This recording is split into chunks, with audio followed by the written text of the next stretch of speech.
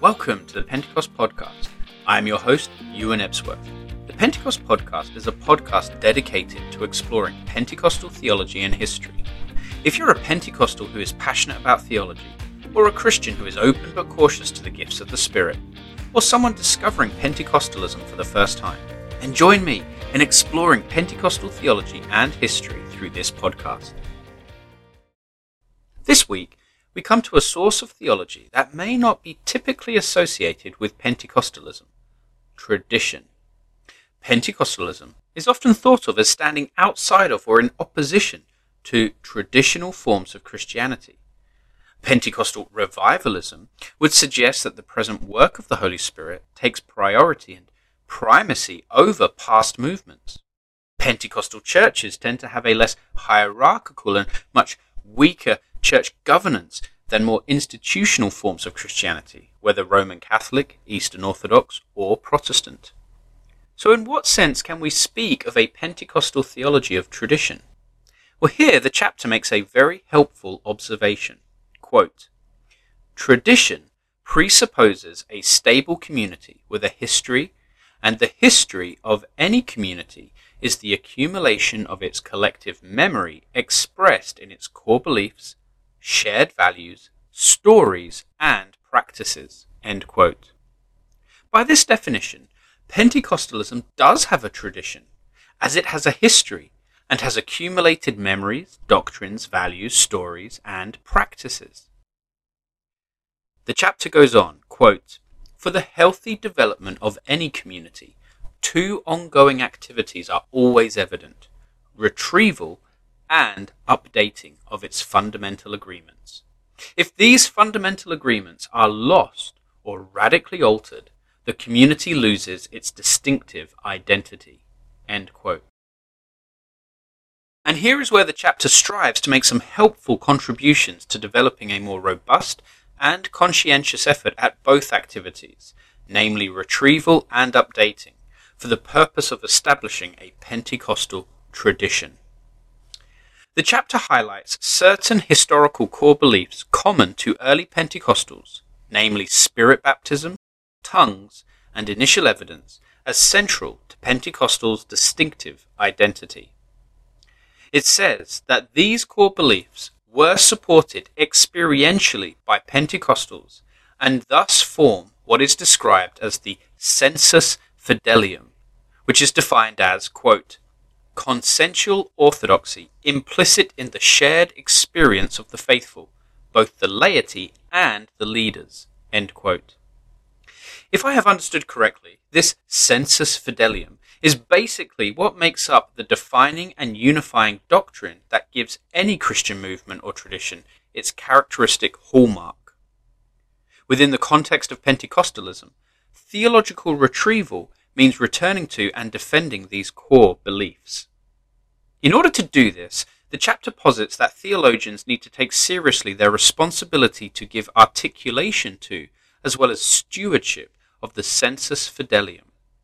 This also includes taking a more holistic approach to formulating its doctrines, besides the approach of biblical theology, and incorporating a more canonical approach to theology, going beyond key texts that locate Spirit baptism in the context of salvation history, and consider systematic as well as historical theology. In doing historical theology, Pentecostals should draw from the larger Christian tradition.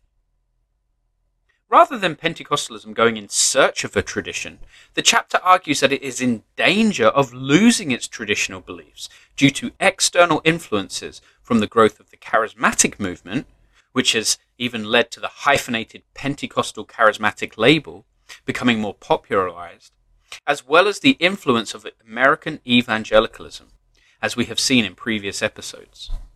Indeed, the line between Pentecostal and charismatic was incredibly blurred in my mind before I began reading Pentecostal theology.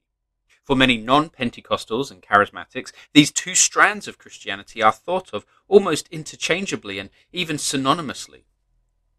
Only recently have I begun to understand the nuances between them.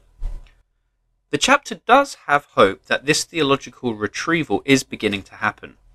Besides Spirit baptism, tongues, and initial evidence, other early Pentecostal core beliefs are being retrieved. It mentions the work of Chris Green and his research into early Pentecostal periodicals on the sacraments, which found extraordinarily rich evidence of a high sacramentology among early Pentecostals. The first generation of Pentecostals, being inheritors of the Wesleyan holiness and Anglican church traditions, held to a very high view of the Lord's Supper and baptism, and even included the laying on of hands and foot washing as additional sacraments. It wasn't until the middle of the 20th century that Pentecostals in the West began adopting evangelical convictions about a more memorialist view of the Lord's Supper, for example.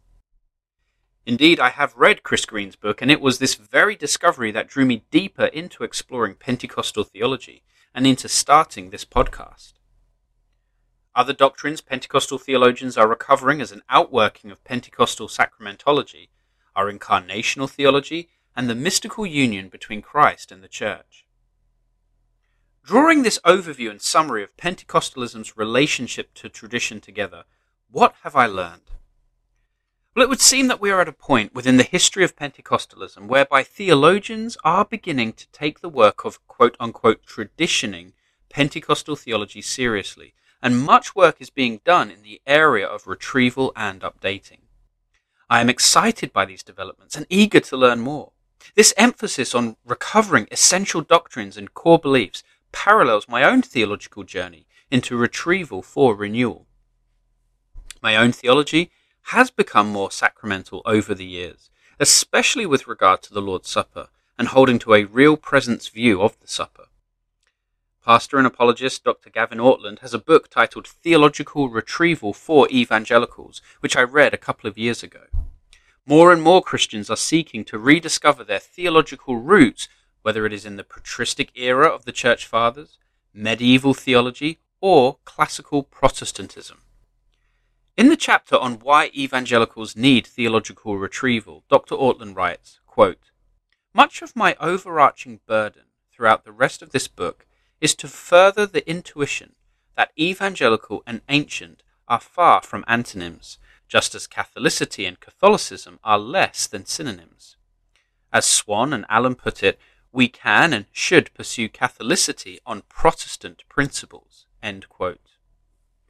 In much the same vein, I am seeking through this podcast to discover and practice Catholicity on Pentecostal principles. Placing Pentecostal theology within the larger Christian tradition and church history is something I am supportive of and look forward to exploring further in future podcasts. Recovering the sensus fidelium in relation to the core beliefs of spirit baptism, tongues, and initial evidence is also something I think important to preserve Pentecostal identity. Indeed, based on the Reformation motto of Semper Reformanda, meaning the Church reformed and always reforming in accordance with the Word of God, I believe Pentecostalism has rediscovered the biblical doctrine of spirit baptism and should defend it.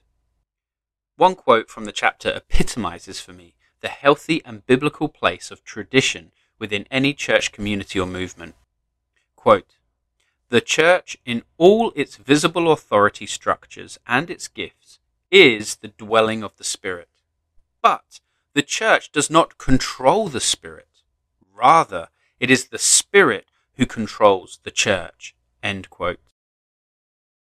By locating the dwelling of the Spirit in the visible institution of the church, some Christian traditions have erred by mistakenly attempting to control the Spirit.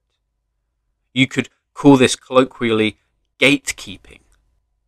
However, it is the Spirit who controls the church. If Pentecostals can get this right, then it will develop appropriate authority structures, liturgy, and church governance, while allowing for the leading, directing, and prophetic movement of the Holy Spirit within the life, ministry, and mission of the church.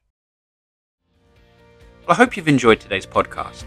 Please subscribe for more episodes wherever you listen to your podcast, and help by sharing this podcast with your church, family, and friends.